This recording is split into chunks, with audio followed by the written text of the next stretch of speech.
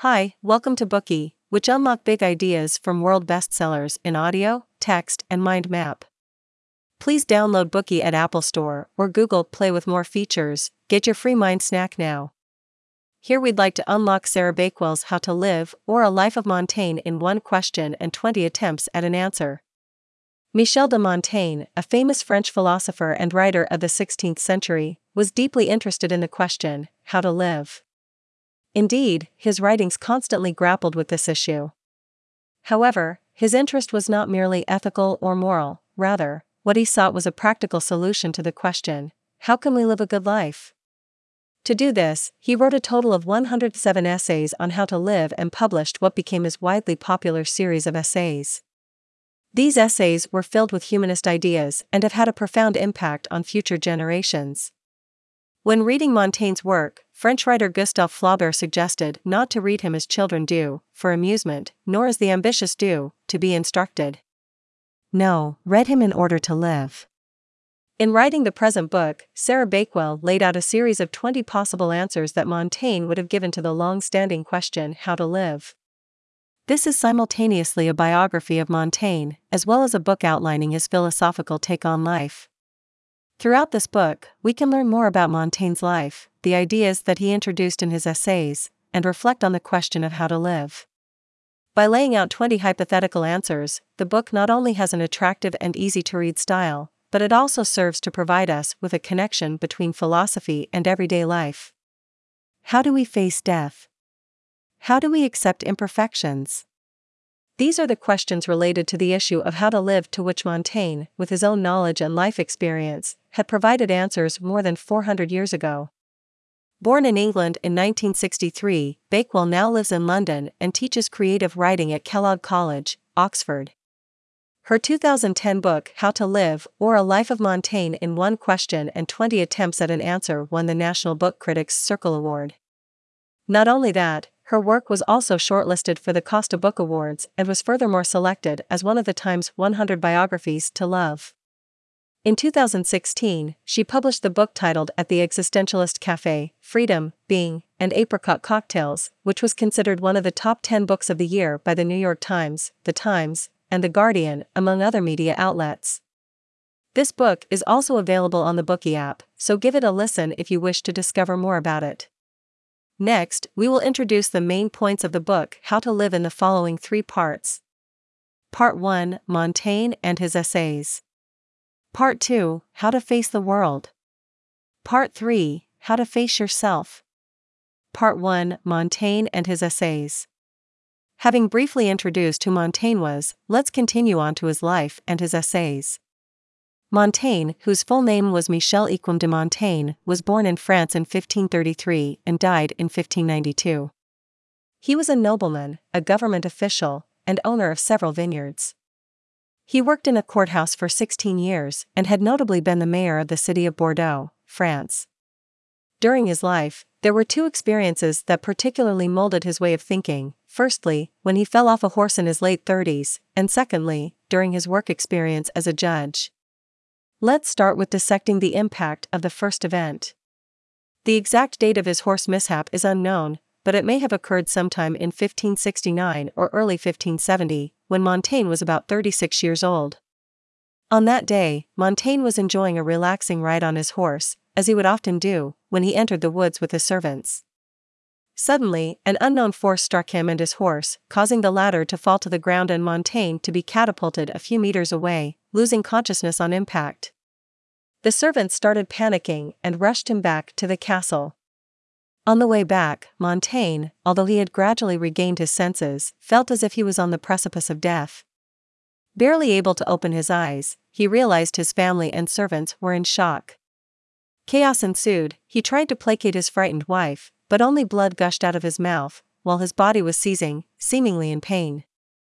His affliction made everyone believe that he was in excruciating agony. However, during that time, Montaigne's state of mind was unusually placid. He could not feel the slightest bit of pain in his body. What he felt instead was a sense of sweetness and relief. Furthermore, he felt that if he was about to die, it was going to be a very happy death. Those who witnessed the event later recounted to Montaigne that the incident was caused by a rather muscular servant who was riding alongside him. The servant, due to his high speed, failed to notice that Montaigne was right in the middle of the road. As a result, he crashed into the little Montaigne and his little horse. Montaigne felt such near-death experience akin to real voyage into death's territory, in which he found out that he didn't resist death. This close encounter with death deeply affected Montaigne's view of death. From that point on, he no longer feared it. Indeed, in his essays, Montaigne had this to say about death: if you don't know how to die, don't worry, nature will tell you what to do on the spot, fully and adequately. She will do this job perfectly for you, don't bother your head about it. As mentioned above, his experience as a judge had another pivotal impact on his take on life.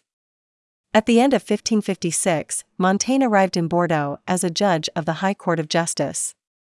At the time, he did not have the authority to voice decisions on cases. Rather, he was tasked with evaluating the more intricate cases that could not be dealt with quickly enough. He would study their related details carefully and write a clear and concise summary addressed to assessors, all according to the relevant written decrees. The judicial system of the time focused on codes, regulations, written customs, and so forth, from which all the arguments over any cases had to be regulated, with facts only being regarded as secondary. Even when dealing with a simple case, Montaigne had to read copious documents, constantly referring to the chapter and clauses that were relevant to the case. This was a tedious task that kept the case in gridlock. The French humanist writer François Rabelais once ironically argued that the piles of documents were no more than a decoration that served no practical purpose when dealing with a case.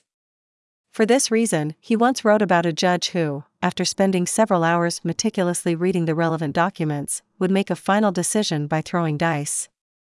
Montaigne found similar issues in his contemporary judicial system.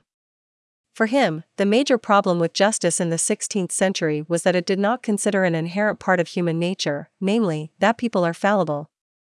For instance, even the most impartial judges would inevitably have their own biases. Something as inconsequential as what they had for lunch too could influence their decisions. Hence, the outcome of a trial could never be completely just. Furthermore, since judges are prone to blunders, the laws they make are also prone to errors. The only way for judges to avoid injustice is to acknowledge their fallibility, to constantly challenge themselves, and to exercise caution when making judgments. Being a judge taught Montaigne to accept that we, as humans, make mistakes and that we always need to cross-examine ourselves. This exercise in the awareness of his own imperfections led Montaigne to adopt the habit of thinking critically when reflecting upon various topics. These are the basic pillars we should know about Montaigne's life before moving on. Next, let's explore the main features of his essays. First, Montaigne's essays created a novel genre, one that he called essays. Today, the word essay is reminiscent of the theoretically charged papers, as written by students. However, the meaning originates from the French word essayer, meaning to try. Montaigne's writing style epitomized his attempt to record his thoughts and feelings as he felt them during that moment. No agenda or literary structure ever characterized his essays. A 17th-century Montaigneist defined his style as like trying to fire a pistol or attempting to ride a horse. The trajectory of the bullet or the temperament of the horse were of no importance, even if the pistol shot in every direction or if the horse were wild and unruly. His essays were just like that, unpredictable and limitless. Accordingly, Montaigne once argued, "I cannot keep my subject still, it goes along befuddled and staggering, with a natural drunkenness." Montaigne wrote 107 essays in total. These essays rarely provided any guideline or direct answer to any question. Instead, they mostly served as a record of Montaigne's spontaneous ideas, which were even at times contradictory. For instance, Bakewell compares the essay titled that our happiness must not be judged until after our death, to a long loaf with 3 twists. Montaigne initially suggests that a man's happiness can only be truly determined after his death. He then claims that perhaps our judgment regarding whether a man has been happy should be based on the manner in which he dies, stating that those who die well must have correspondingly lived a good life. Still, after giving some examples of this idea, Montaigne contradicts himself, arguing that in fact a person who has led a satisfying life could also die awfully, and vice versa. This essay is indeed analogous to a long loaf of bread that has been twisted 3 times, with the conclusion being overturned before it could even be reached. Montaigne's writing style can first be explained by the fact that he questioned everything and that he never considered life to be simple. Second, he spent more than 20 years writing his book, a span of time during which his ideas had changed drastically. As a matter of fact, he would often revise and augment earlier essays with respect to these changes. Indeed, he never focused on consistency when it came to his ideas. He would instead introduce all of his thoughts and ideas, concepts whose origins were formed during different periods of his life. Thus, the ideological inconsistencies that we find in his various essays reflect his fluctuating ideas over time. Today we are just sharing limited content. To unlock more key insights of world-class bestseller, please download our app. Just search for BOOKEY at Apple Store or Google Play. Get your free mind snack now.